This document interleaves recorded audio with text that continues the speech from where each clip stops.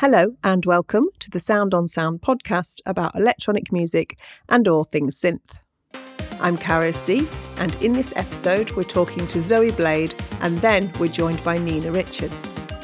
Zoe is a musician, composer and programmer who likes to use modular gear as well as retro digital gear such as an Atari ST.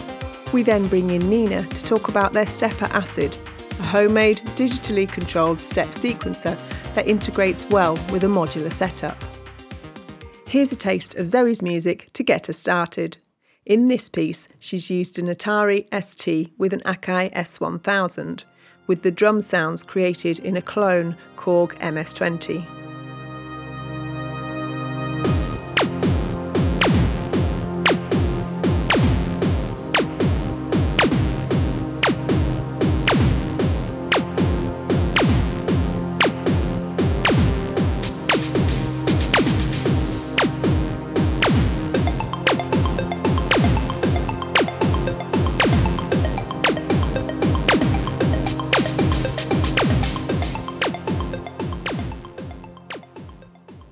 Lovely to speak to you, Zoe Blade. Welcome to the Sound on Sound podcast. Hello, thank you for having me. Yeah, really excited to talk to you today. So I really enjoyed listening to your Atari ST Jungle track this morning as I was preparing for this. So I'm looking forward to unpacking a few different aspects of your work, really. I wonder if you could start with kind of defining yourself and where you're at the moment with your music. Mostly making music for YouTubers at the moment and also for my patrons. I try to make a track every month for them, so that's going quite nicely. And with YouTubers, it's kind of a bit more sporadic, but when they have a new episode of ContraPoints or H-Bomber Guy, they usually use some of my music in that. So things might be really hectic or really slow depending on the month.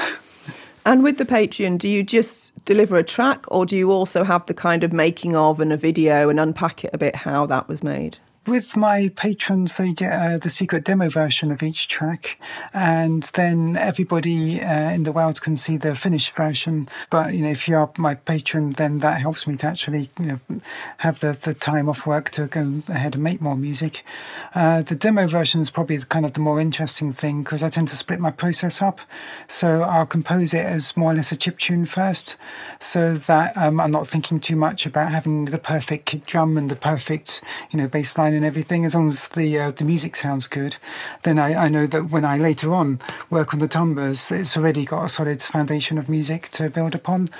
And as a result, I think that the demos are kind of an interesting insight into the kind of behind the scenes process as to what the music sounds like without the actual sounds, as it were. Yeah, so can you just unpack what chiptunes means for those of us who might not be totally aware? Oh, yeah, that's basically that video game music from the 80s and 90s.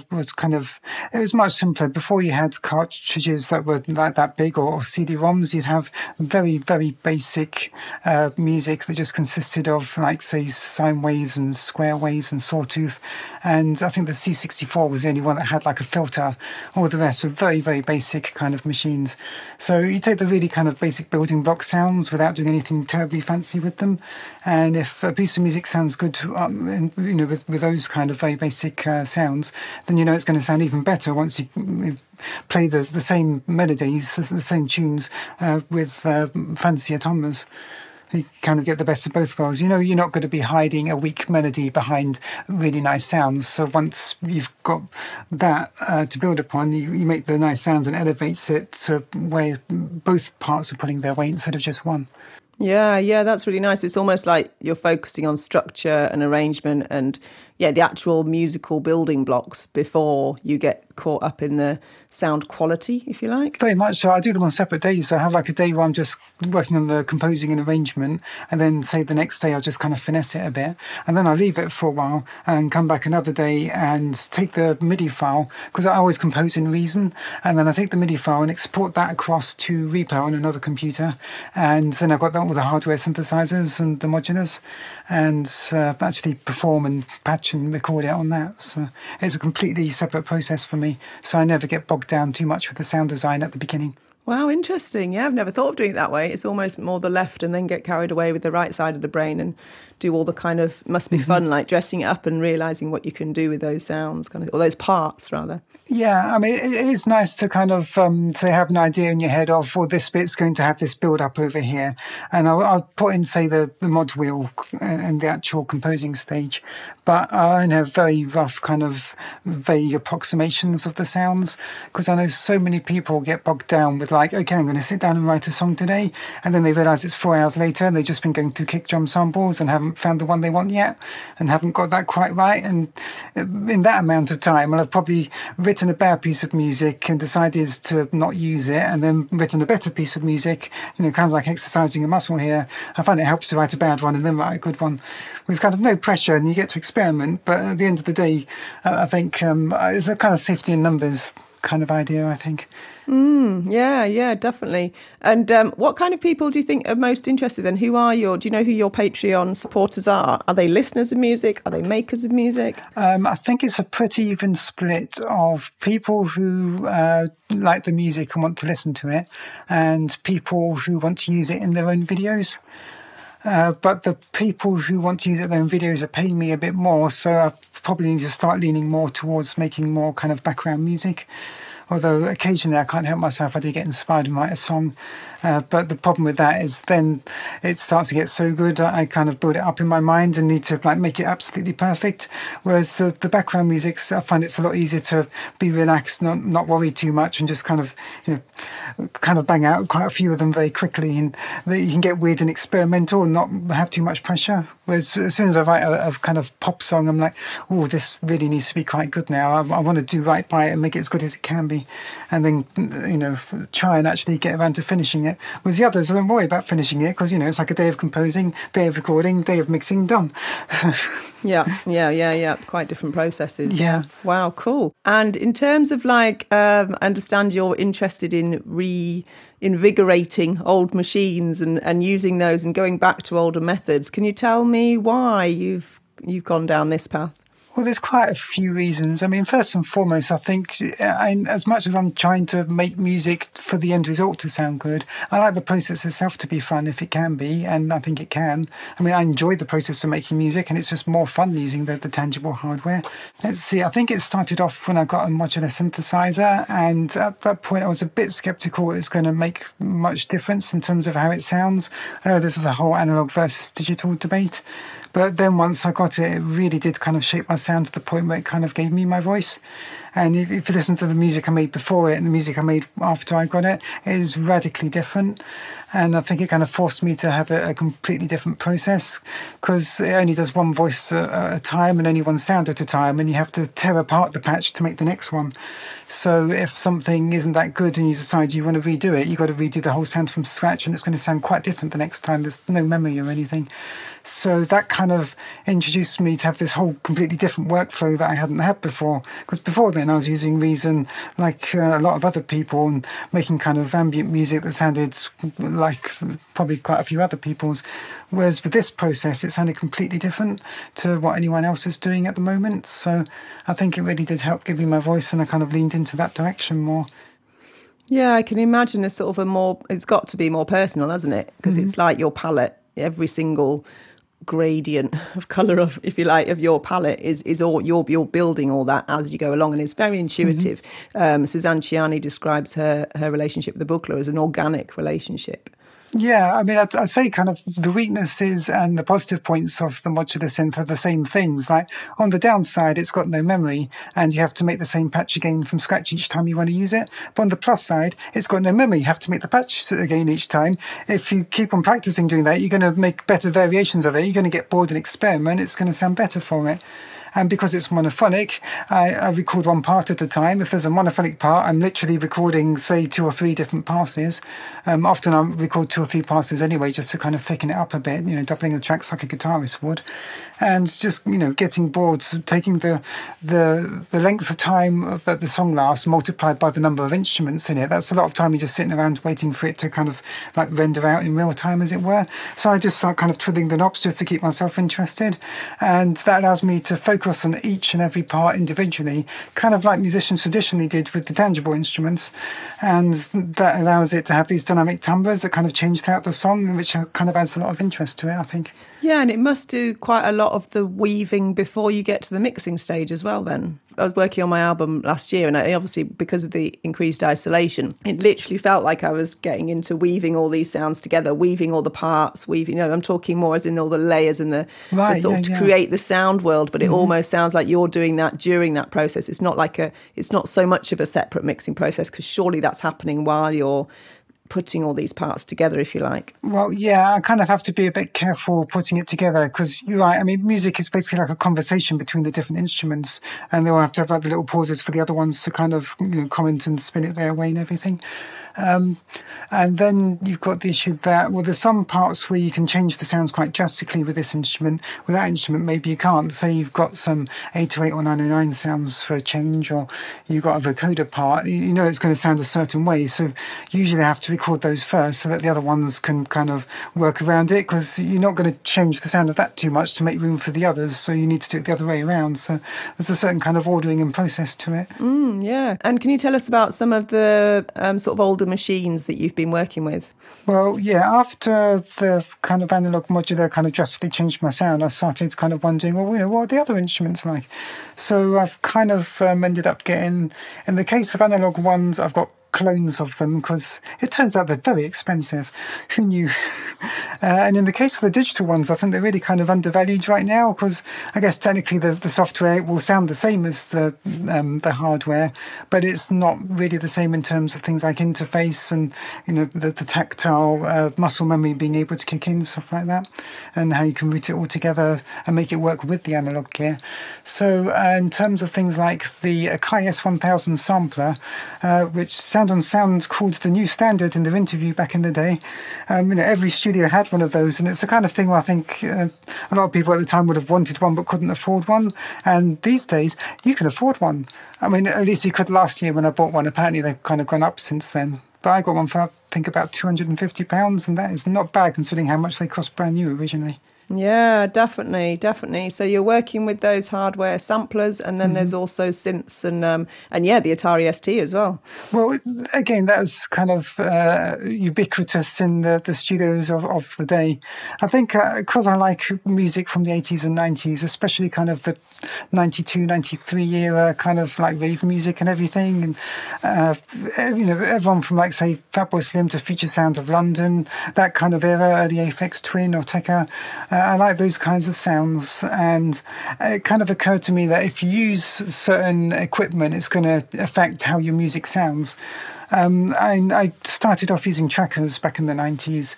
My music sounded very, very different using trackers to how it sounds, like, say, using Reason, which sounds quite different to the modular synthesizer and Reaper. And now I'm using samplers. It's actually kind of gone full circle and sounds like the trackers are again, because I think what I'm doing again is making the sounds first and then making the music based on the sounds. I do that with trackers, and I do that with Creator and the S1000. Whereas with the modular and the usual process I've been doing the last few years is making the music first and then making the sounds. And that encourages a quite different kind of workflow, and the music sounds very different as a result. It really surprised me how much using the S1000 and Creator sounded like my tracker music. I was really quite taken aback by that. And really great how you stretch yourself. You're not stuck in one way where it's the sounds first and the music, or the music and the sounds. Is that important to you to play with that and keep that flexibility, if you like? Well, I think it's with my patrons, I've got, enough money that I can get occasional synthesizers, and I feel like, that's something I kind of ought to spend the money on, because they're paying me for the music. I should reinvest it in the music. That's what I tell myself anyway. I mean, I like synthesizers. I think most people who read Sound on Sound probably like synthesizers. Why wouldn't you buy this if you can? So which of the old sort of classic synths, have you gone for digital synths as well then? Yeah, well, I've mostly gone for synthesizers where I can ignore the presets and make weird and interesting sounds. So I'm trying to fairly much avoid redundancy. So I've got my analog modular, which does sounds you can only really get from an analog modular. I've now got a TX81Z for pad sounds. Again, kind of like there's a lot of early Aphex Twin style music in my head that I want to make. So I think using an FM synthesizer to make your own pad sounds is part of that kind of sound. I know FM synthesis can get really complex and difficult, and no one, thinks like they can do it. But in terms of making pad sounds, that's actually a fairly low bar. I'm confident I can learn that fairly quickly. I mean, usually it's a case of just like two operators, one feeds into another, and then another two, one feeds into the other. That's not too complicated. Making a piano on it would be quite difficult, but making pad sounds, I think, is achievable. So I just think, there's so many possible sounds out there. It's just a waste to use the same ones all the time. So I just like making my own sounds. It's how I've always done it. It probably goes back to my early tracking when it turns out there's a sample pack that trackers came with and everyone was using the same sounds. I didn't know that. So I was making sounds with my mouth at first, then with household objects, like I make clangy sounds with knives and like kicking a video recorder case, stuff like that. And then it was only when the plugins started coming out. Actually, no, I got a synthesizer, the SH101, that was a good one. And I'd sample single notes, and then I think I'd take it into Cool Edit 95 and put on an effect, and then I'd put it in the tracker and make music with it. And then going to, like, say, Fruity Loops and Reason, that's the first time I started using the kind of same sounds as everyone else. And I think really my music suffered from it, because even though my music was kind of technically worse beforehand, it was so bizarre and original that at least it was interesting. I think it's more important to make something unique than something that's like really polished and the best there is, as long as it's kind of weird and different. If someone wants to hear music like that, they have to listen to yours, because there's no one else doing anything like it. You've kind of got the monopoly in a very small niche.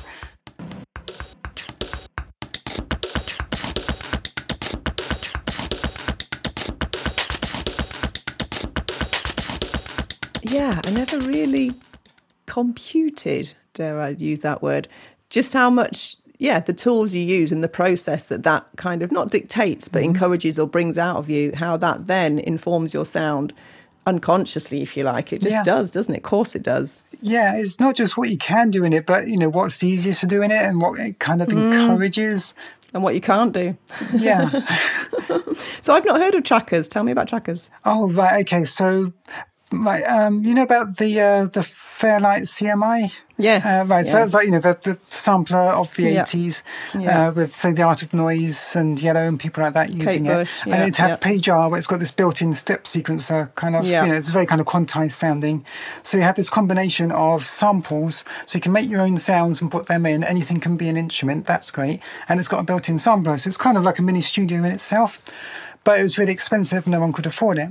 So in the slightly later 80s, the Amiga comes out, and someone writes this bit of software for the Amiga called the Ultimate Sound Tracker, and that's basically kind of like a Fairlight PageR in a piece of free software that I think was given away with, at least it wasn't free at first, but eventually they kind of gave up trying to sell it, and it was on, I think, magazines, cover mounts back in the day.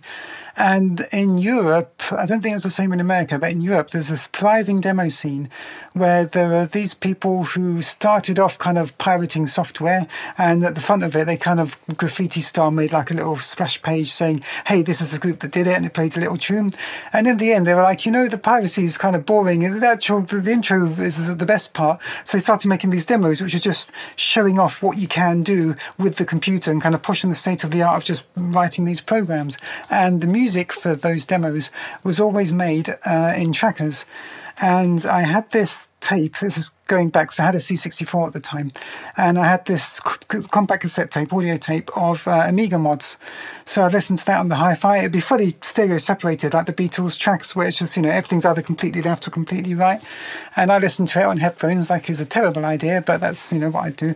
And that's kind of, to me, that's the music I grew up with, was listening to rave music on the radio, being too young to ever having been to a rave, and listening to Amiga mods. And basically, this is, I think, why my music sounds the way it does is just a love of house music, while never having left my house to actually go to a club and hear it in its proper context, never having done any of these drugs which give it its proper context. So I've got this kind of weird outsider's point of view of music that I love, which is inextricably wound up with this culture I'm not a part of. Yeah, but you're also very tuned into the tech behind it, and part of it anyway, in your own kind of way. Yeah, I mean, I've read up about it. I mean, in a cerebral sense, I know all about kind of the context of it, but I never actually, I was too young to have actually been involved in the scene at the time. Even when I was making mods and shared them with people, it's not like they sounded anything like anyone else's mods, because I was making them with household objects, not with samples of real instruments. So everyone else was using like samples of like the D50 and DX7 and everything. And I was using like, well, I got a drumstick, so I'm going to hit my pillow with it. That's the kick drum. I'm going to hit the wardrobe door. That's the snare drum. And it was not sounding like anyone else's music. And so people, had it in their head, oh, you were one of those demo sceners. Like, no one knew of my stuff. I was on the fringe. It was just weird outsider music. But, that I kind of like about it in retrospect. It kind of makes it this weird, interesting thing. So were you sharing your mods? Was there some kind of community you were part of where you were able to, I'm guessing a mod is a bit like a sample pack. There's a nice thing about mods. It's basically like having a MIDI file and the samples all wrapped up into one file. Right. So, you go onto the mod archive and share it with people, and you can download anyone's mods, but that's like downloading the source code of the sheet music. So if it had any neat tricks in it, you could see how they did it. So you learn little tricks. Like I see, you get like this long sustained sound that changes slowly over time, and you can then turn the volume between maximum and minimum, and that's gating. Or we realised that we could change the tempo with every single 16th, and that will swing. We didn't know what swing was at the time because, like my friend Alex and I were teenagers and we were just kind of mucking around. But we knew that if you changed the tempo every other, note, it would sound really kind of, funky. And so we kind of, in a really backwards way, stumbled across all these musical concepts without knowing what they were. So. Yeah, and it's almost via application, isn't it? And so is there any kind of contemporary equivalent to mods now? I mean, they're kind of just about still going, but not much. There are a few musicians using Renoise, which is a modern tracker, but it uses plugins and effects. And at that point, I think it's more like a DAW with an awkward interface than a tracker as I remember it. Because in my mind, a tracker is like, it's like Page of a Fairlight. And if it can do anything else, it's evolved from a tracker, but I say it's evolved to the point where it's kind of so much more that it's not going to sound like tracker music. Because I think an integral part of that was you couldn't add effects. If you wanted effects, you'd have to sample it with the effect on. So then when you're playing the note, different notes for the same sample, the delay is going to change with it, or the reverb's going to change with it, and that's an integral part of its weird, bad but quirky and fun sound. Excellent. Do you perform live? Not with often. all that kit? No. Yeah. Very rarely with Nina we'll team up and perform live as BitLoader. Like Nina makes her own music, I make my own music. We keep meaning to make music together and don't. But live, we've only really performed together, which is a kind of odd way around to doing it, but that's kind of how we've ended up doing it. Which usually involves we take loops of her music, loops of my music, put them in Ableton Live, which I otherwise don't use. And in addition to that, we've got Stepper Acid, which Nina designed and built. We'll get to that later. And we'll be playing Stepper Acid live and kind of noodling around to the cut-off point. It does like 303 type sounds, so we'll be doing kind of live acid lines over the top of, queuing up and muting and unmuting various loops of the music that we've made. Because you can't really do much with the modular live and have it sound that inspiring if you're going for more kind of melodic music like we do. You can't really have much of a structure there. We tried it once or twice, just the modular stuff on its own with Stepper Acid, and it's like one piece of acid house that lasts 40 minutes and slowly evolves, and that wasn't really too interesting to most people, it turns out. Who knew? It worked out much better when we took our best music that we've written before and kind of worked out how to make essentially like a DJ set that happens to be our own music. That worked much better. But it's just finding the time because, that involves rehearsing and then actually, going out and setting it all up and doing the gig and coming back. That takes quite a few days, including rehearsals. And we're so in demand, both of us, to make music for YouTubers and for our patrons. And we both still have day jobs. That doesn't help. But we're quite busy these days. Plus, Nina's, making and building stepper acids that, people keep on buying. Well, I think this is a really nice point at which to bring Nina in. So, hello, Nina. Hello, thank you. And thanks for having me. So, yes, Zoe was just mentioning your stepper acid that you've both made together. And I wondered if you could, tell us a bit about your creations. So it's quite an interesting sort of story how that started, because it was sort of about probably 10 years ago now when you... It was a while back now, yeah. You were getting into modular synths and... You were getting into electronics. It just so happens I was like sort of getting into like little Arduinos and all that sort of thing, which I did many years ago, but then sort of moved more into software side of things. And you got a modular synth, and I was a bit concerned that your music was just suddenly going to turn into this modular sort of vacuum. Oops. Yeah. There's a lot of people, we lost a lot of good musicians to modular synthesizers. You just don't hear from them again. They don't make music anymore. They just stay in their room. They won't come out. Yeah, exactly. So I was a bit worried about that. But then when you got it and I heard it, I thought, this sounds really good. But you can make melodies with them. I want to use a sequencer with it that's like some of the normal 8-step sequences, and the sort of acid sequencing was what appealed the most, I think. Because I was always making the music in the DAW, copying the MIDI file across and then outputting the MIDI. You want to do it all at once, don't you, I think? Yeah. You actually play the synthesizer like it's an instrument or something. Yeah, because I sort of have a very different approach to you, because you tend to take the melodies and things like that first and then apply it to the synthesizer later, where I tend to start the other way around. I like to get a nice sound, and then I'll evolve that sound, work out which sounds go with it. So it's a very different approach. And so for my sort of, to be able to make use of a modular, I needed a sequencer on hand that could work that way. And that's where it sort of came from. Well, plus, I wanted to make acid lines in my synthesizer. So, I wanted to have, say, some notes accented, some notes not. And I wanted to be able to slide, so I could do portamento on some notes and not others. And I remember asking you, hey, Nina, you're getting into electronics right now. So how difficult would it be to make a step sequencer like on the 303? That wouldn't be that difficult, would it? Surely, how long could that possibly take? And how long did it take? A few years. It was about... It's a really strange sort of timeline, actually, because we were messing about with it for, I would say, probably maybe a year or so. Mm-hmm. And then we had like this weird prototype that we knocked together, and it was the first set of PCBs I got made. I had to learn how to do PCB CAD and all that sort of thing to get it together. I remember you etching circuit boards in the sink. You put the thing on the box. Yeah. You draw on the circuit. The very first one was done with one of those UV exposure PCB things, drilled all the holes, did all of that sort of stuff. And then I realised that it was going to be just too complicated, and I had to buy some very expensive software and learn how to design an actual PCB. At some point, I think, when you start etching circuitry, you realise you've gone a level too deep as a musician. You've kind of gone a bit far out of the original project goal of write a song. Yeah, that's true. But I kind of, at the time, it was a very different thing, I guess, making the sequencer to making music.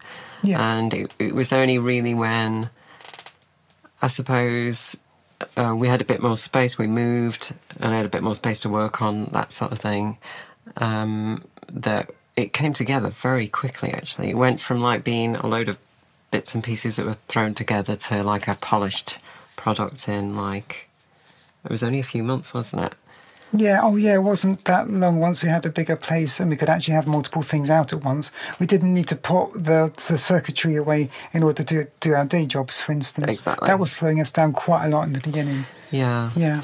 And in terms of like the researchers, did you study other schematics or other kind of circuitry from other instruments in order to be able to build both of your machines, really, both the acids sequencer and the drum machine? Not really, actually. I mean, we have looked at them, but we didn't really didn't really base anything on them, as it were.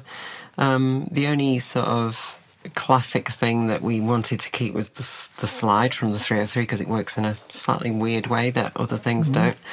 And it turns out that Tell us how it works. Oh, okay. It's a very, very simple slew limiter. So it's just literally a capacitor and a resistor. And on the original 303, this was fixed. But I changed it so that we could modify... Variable slew rate. Yeah, so variable slew on the... which is the slide. And the reason it's weird is because the state of it in one note affects the state of it in the next note, depending on how fast things are moving and all sorts of sort of variables. So you can get sort of uniquely 303 slides in a way that you can't do with a normal portamento, if that makes sense. And it turns out that is half the battle when it comes to replicating that sound, is that particular slide versus the actual sound itself, which it turns out you can use. Most filters can sound very acidy if sequenced in that way. Well, by making the sequencer, we're able to kind of separate the two because it's modular. So it's got a CV and gate output. It's already doing the sliding, so you don't need another module for that. It's all self-contained. So you send the CV and gate to any synthesizer with those inputs. You can now make acid lines on it. So you're trying out kind of MS-20 acid, 101 acid, that kind of thing. Yeah, and it turned out that was kind of interesting, wasn't it? You could do some really sort of crazy harmonically rich, like crunchiness using like the Wasp filter on the deck, which is my favourite filter yeah, on Wasp the deck. that's nice. I love the Wasp filter. I also love the base station and the Peak because it uses a very similar filter. And you could get all of these like weird harmonic areas where you could catch the filter with like loads of resonance. And all of these weird sounds sort of creep out, and then you apply a slide to it, and then you get these like sort of raspy oddities. It's very nice. And so after making the Stepper Acid, what sort of inspired you to want to go into the realm of the drum machine? Yeah, the drum machine, we're not quite released it yet, but it's 95% there. We sort of had to pause on that for various reasons. But the reason for wanting to make the drum machine is because it's the sort of perfect companion to it. And in a modular rig, we found that when we were trying to use it live, we needed a source of drums. So we could do, say, a kick drum and maybe a snare on the modular, but then you start needing so much of a modular setup to do anything other than, say, two different sounds. I mean, you can modulate them, but for variety, it'd be nice to have more sounds. So we started mixing in some of the self-contained drum modules, like the tip-top 808 set and the 909 drums. But yeah, we wanted a self-contained sequencer in the module, so you could have a nice little system, maybe 6 U's, maybe 9, something like that, and you could actually have a really nice acid techno box or acid ambient box.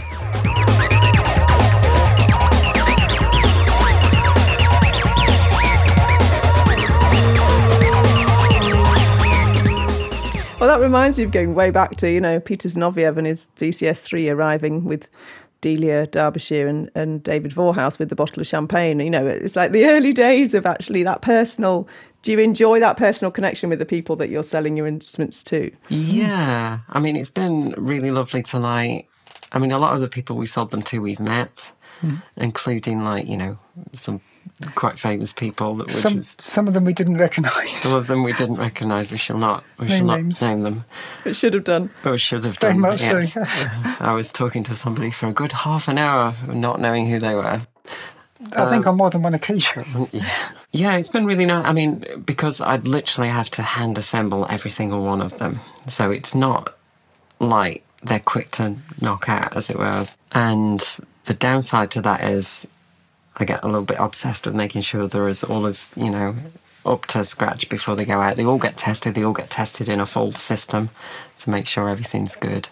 And so every part, every LED, everything has been hand soldered on those things, even those surface mount parts. Wow. Which a lot of people, as soon as I say that, they're like, really? It's like, yeah. We use like a laser stencil and some solder paste. And in the garage there are 2 reflow ovens for baking the boards, and a little sort of semi-DIY controller system for doing the reflow temperatures. And saying reflow oven, it's like a repurposed Argos toaster. Yeah, it's the high-quality model, though. It's not your cheap one. I don't want it to seem like we're too lavish here.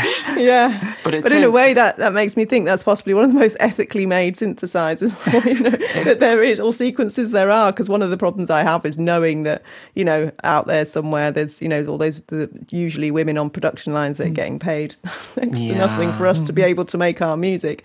And yet, hopefully, as long as you're getting more than a penny an hour or whatever, then hopefully it makes sense, that in that sense it's quite ethical, isn't it? We're cutting out the middleman. Nina pays herself next to nothing. Yeah, I was just thinking that. We're not ethical for you, but it's ethical for the rest of us. It's definitely a bit of a labour of love, I suppose, rather than... I don't think I'd be doing it if I didn't enjoy it as well. Yeah. I think Peter Snovia said a similar thing. Well, if we weren't going to use them ourselves, because, we want it for ourselves, first and foremost. Because there's a whole other side, which obviously you don't see as well, like sourcing the parts, maintaining the bills of materials and all that sort of thing. And it can be days of admin just to get parts. And then you've got to catalogue them, make sure they're all in before... Because you can't start a run with SMD parts unless you've got them all. And if you find out mid-run that you were missing a part, kind of stuffed. Stuffed. That's the word we're using. And that has happened, I think, once I ran out and I was missing about 10 parts, something like that. So I had to very carefully use like a cotton bud and wipe off those bits of solder paste from the board for that one part, reflow it, and then reflow the other part by hand later when I could get some. But yeah. And this is all you, I want to point out, because people think it's entirely us as a joint thing. Really, my contribution is the firmware, and even then I think you help me with the trickier parts. Like, I wrote most of the firmware like a contractor might, and the rest is just you. Well, it's definitely a joint effort, but having it's good in terms of firmware to have a joint effort, because we're both familiar with how we want it to sound and the techniques and, all the various timings and stuff that we had to use in the firmware. With that, and you're super busy, and because I'm also a programmer as well as you, that's something I can actually contribute to. Whereas I don't know much about the electronic side of it at all, so I can't really help you with that. And people assume I know about the electronics, but I really don't. And I suppose it kind of helps that we both knew a bit of C programming language when we were making it, so it wasn't that much of a jump to start learning some of the intricacies of like registers and timing controllers and interrupts and things like that. I find it easier to do it at the lower level with complete control of the hardware over having to try and get libraries working, which for some reason never works for me. Is it exclusively the modular community that are interested in this, or have you found that it sort of expands beyond that? It's mostly the modular community, although we do know people that have got systems that have, like, say, a stepper acid plus the... Zoxhart or M303? Yeah, the Zoxhart or the M303, which is basically a self-contained 303 voice, so that includes the oscillator, filter, envelopes and all that sort of thing in one voice. So they're using stepper acid just has a better sequencer than the original TB303, which is notoriously... fiddly to program. So our module's just the sequencer, and the other ones you can get everything but the sequencer, so they pair very nicely together, and they sound just like a TB303, only they're easier to program, and they have swing, and the buttons don't stick because they're not like 30 years old, 40 years old now. Oh, I'm old. and there's also the nice thing when you do that is that you can add in like 1 or 2 modules, and then you've got another bit of modulation you can work into that voice, which is quite interesting. Yeah, so you've already started to touch upon it. My next question was going to be why would people want to invest in what you've got? How is it better, in your opinion, than what's already out there, if you like, off the production lines? So one of the things and one of the reasons it took us so long to make in the first place is, like, every time we made a new sort of prototype, I would test it out and I would want it to like achieve some level of flow using it, so that you can just sort of get lost in the actual process. And one of the keys to doing that was to make it so that you could play the notes in live as it's running, which the original didn't do. So you could on ours you can hold down a note and it'll fill up all 16 slots, which it turns out when you're making an acid line, that's a good way to start an acid line. Just have the same note playing over and over again. And then instant feedback. Yeah, you get the feedback straight away. So you've got, say, 16th notes playing, and then on every third note or something, you might want it to shift up an octave. So you could just tap the octave button. So instead of having to stop and think about, I want the third note to be this, you can just like tap it all in, tap the notes based on feel, and then, you know, within, I think my goal was to be able to make an acid line after about 2 or 3 loops around, and it's totally doable. So you can do an acid line in about maybe 10-15 seconds, something like that. Yeah, I love the Theory 3, but it's very much designed with the idea that you would know what the melody was before you turn it on, and then it's a case of telling it what your melody is. Whereas with ours, you can kind of organically discover and find, tweak and evolve your melody live in such a way that you can do it in front of an audience and it will sound good as you're building it up even. Yeah, so that was the key, so that you could use it in a live scenario, start from nothing, so you don't need to have anything pre-programmed. You can still have some pre-programmed as a fallback, but I quite like starting with nothing, because at the time it's just, you know, the beat's going. You might have a simple melody playing. It's like, okay, I know what to drop in there, and you can just sort of enter it very, very quickly. Yeah, and then in terms of the drum machine? So that's kind of similar. So we've taken the same approach to the live programming on that. So you can enter in notes, you can do like ratchet, similar to, you know, repeating notes and having note go multiple times, different polymeters, yeah. That took a while to implement, I believe. Yeah, polymeters on a per part basis, wasn't it? So yeah, so you can have like your kick drum and your snare drum and your hi-hat can all have different pattern lengths and go in and out of phase with each other. Yeah, which is kind of neat, and building up individual patterns into a longer set of patterns. We wanted to make that super easy, so that's like a 2-button combo now on stepper drum, rather than dialing in a song one pattern at a time. It's just super quick to do. Yeah, so it's mostly in the same vein. We wanted them to very much be they of a work right family. together. Yeah. Sounds fantastic. Cool. And do you have any burning new devices in your head that you'd love to realise, if you can share them? Yeah, I mean, we have lists. It's just a case of finding the time. Yeah. I mean, we're struggling to actually get the second one out there at the moment. So and it's pretty much been finished for like a year. We've had quite a few ideas. We wanted to make a nice oscillator for a while. The idea with that would be that instead of it being like a fully analog one, my idea was always to try and make something that sounds analog but is reliable, because that's the one thing that I found modulars that you have to be really careful of. Is like, you need 20 minutes for that thing to warm up before it's going to hold any notes, you know, consistently, and even then it may just slowly drift over half an hour. There have been several occasions where I've had to tune oscillators mid-gig, which is not fun. And then, so one of the ideas I had was to make a digital oscillator that sounds analog or can be analog by having analog sources of, how do we put it, rigidly defined areas of doubt and uncertainty, to quote Douglas Adams. So you could get it to float away, but I think crucially from an analog signal source. So you could be relying on, say, how a resistor changes slightly with temperature and all that sort of thing. But that would then nudge the oscillator out of tune by a very small amount, but organically rather than in any sort of algorithmic way. Yeah, what I didn't realise about analog oscillators is when they talk about them needing to warm up, that's not a metaphor. They literally need to warm up because they're sensitive to the temperature. And rather naively, when I made my first album with the modular synthesizer, Blast Off with Dougie Dogster, I wasn't aware at the time that you needed to tune it.